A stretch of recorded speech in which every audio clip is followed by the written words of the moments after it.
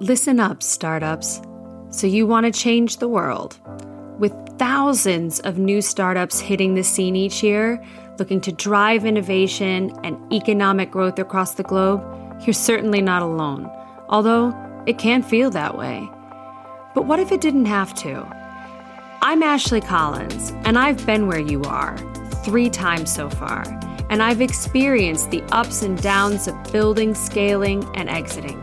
And I've committed myself to healing the way startup life works from the top down so that you can have the impact you set out to have. Join me as I trace our roots back to the history and leaders responsible for shaping business as we know it. Unearth the stories of companies and individuals challenging the status quo, and venture across time to explore bold visions for a new world of business. New episodes drop on Monday. Listen anywhere you get your podcasts, and please rate and review if you enjoy. Welcome to the first episode of Listen Up Startups. I'm your host, Ashley Collins, and I'm humbled to have you here with me today.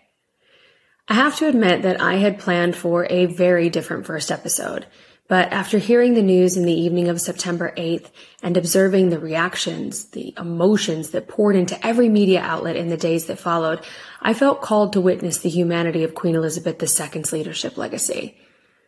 My intention with this piece is not to bore you with academia or cast judgment on her, but rather to learn from the profound and emotional reaction to her life and death.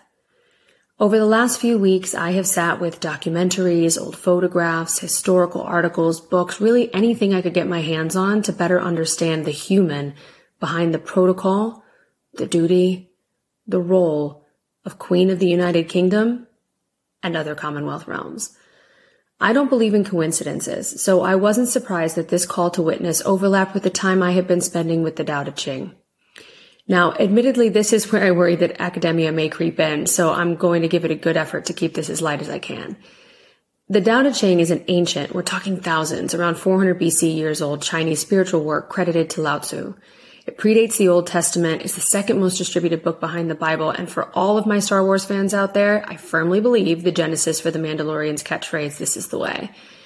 To keep it easy, and because I am legitimately obsessed with Star Wars, I will refer to it as the Way from here on out. The Way is composed of 81 verses, and in immersing myself in Queen Elizabeth II's journey, I realized that her leadership legacy has valuable lessons in each, and I wasn't going to be able to fit all of this into one episode. But I felt called to start with number 38, living within your own nature, and so we'll spend our time there today. This verse has been translated to, "A truly good man is not aware of his goodness and is therefore good. A foolish man tries to be good and is therefore not good. A master does nothing, and yet he leaves nothing undone. An ordinary man is always doing things, and yet many more are left to be done. The highest virtue is to act without a sense of self. The highest kindness is to give without condition. The highest justice is to see without preference. When the way is lost, there is goodness. When goodness is lost, there is morality. When morality is lost, there is ritual. Ritual is the husk of true faith, the beginning of chaos. The great master follows his own nature and not the trappings of life. It is said he stays with the fruit and not the fluff. He stays with the firm and not the flimsy. He stays with the true and not the false." What this verse says to me is that we do the most good when we're not trying, but being. When we aren't labeling with good or bad, identifying ourselves or others as good or bad, or toiling away at upholding tradition, rules, protocols, processes, or rituals.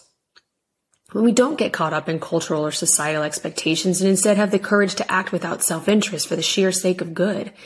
And this speaks so loudly to me when reflecting on the life of the Queen. Now, I will probably land myself in some hot water for speaking about a queen so plainly, but here's the story of the Queen that runs in my head, and why it relates to this particular verse of the Way. At the tender age of 21, Elizabeth publicly committed her life to the service of the people of the United Kingdom with the now famous quote, "I declare before you all that my whole life, whether it be long or short, shall be devoted to your service, and to the service of our great imperial family to which we all belong." As she spoke these words, she had no way of knowing that she would be queen only 4 years later, when she was only 25. And after her much-beloved father died at the age of 56, he was a heavy smoker, and this led to many health complications, including needing to have a lung removed. Only 11 years before this famous speech, and at the age of 10, her father reluctantly took up the mantle of king because her uncle was forced to hand over the job for having the audacity to fall in love with him wanting to marry a twice-divorced American gal.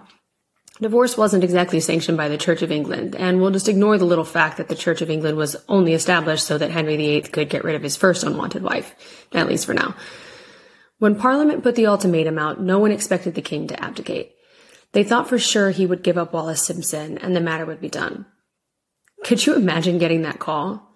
You're 10 years old, you've led a sheltered life, homeschooled by your mother, with the blissful expectation that you will be an English country wife. And then bam, you're second in line to the throne with no warning and your tranquil family life is turned upside down. Responsibility looms everywhere. Now, you may be asking yourself what this has to do with the way and living within your own nature. But the act of upholding ritual, protocol, laws, and tradition created chaos in the Queen's life. And I feel fortified her ability to live within her true nature and in service of others. And this ability will be tested publicly very early in her reign. For all my crown watchers out there, you'll likely have seen the drama of the Queen's denial of her sister Margaret's marriage to Peter Townsend. But history tells a very different story from the television show.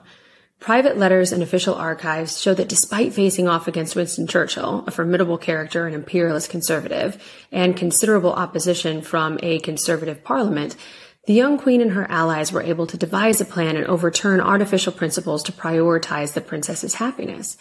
But this wasn't just about the princess. This meant an evolution in the stance on divorce for the entire institution. It was ultimately Princess Margaret and Peter Townsend who decided not to proceed with the union in the end. And despite their decision, the law and act was overturned. I have to admit that until I conducted research for this podcast, I had fully subscribed to the story that Queen Elizabeth had blocked her sister's happiness and denied the marriage.